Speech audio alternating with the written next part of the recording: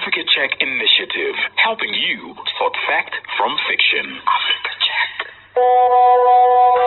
A ci gaba da kawo muku ƙirƙirarrun labaran kage da Africa Check ke yi. A wannan mako muna tafa da wani bayani da aka wallafa a shafin Facebook da YouTube, wanda Mr. Orisola Apekbamiro ya wallafa, inda ya yi bayani cikin harshen Yarabanci. Ya ce, wai fasa dabur na maganin cutar diabetic, ko a Hausance mu ce cutar nan da ake kira da cutar shuga. Ana kuma baya ga maganin cutar shuga da fasa dabur ɗin ke yi, haka zalika yana maganin cutar kansar mafitsara wadda aka fi sani da prostate cancer.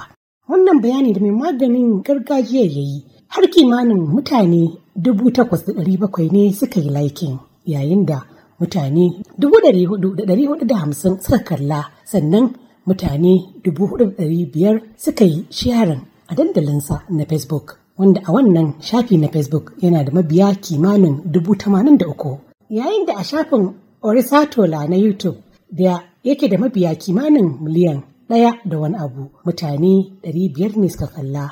Wannan yasa Africa Check suka tuntuɓi Dr. Folarin Opawaye, likitan cututtuka masu saurin yaduwa a asibitin koyarwa na jihar Lagos, inda ya tabbatar babu wani bincike na kimiyya ko kankani da ya tabbatar da wannan ikirari Orisatola ya yi a shafin Facebook da YouTube, inda likitan ya bayyana cewa babu wani bincike ko kankani na kimiyya da ya ce fasa dabar ɗin na maganin cutar diabetic ko sankaran mafitsara. Dr. Folarin ya ja hankalin mutane, inda ya ce duk wanda ba shi da lafiya ya rinka neman shawara daga gurin ƙwararrun likitoci, kada ya bi shawarar jahilan mutane wadda ba su da shaida kowace iri ta ƙwarewa. Wannan saƙo ya zo muku ne daga Africa Check, kuma ita ce ma take ɗaukar nauyin kawo muku. An Africa Check initiative, helping you sort fact from fiction.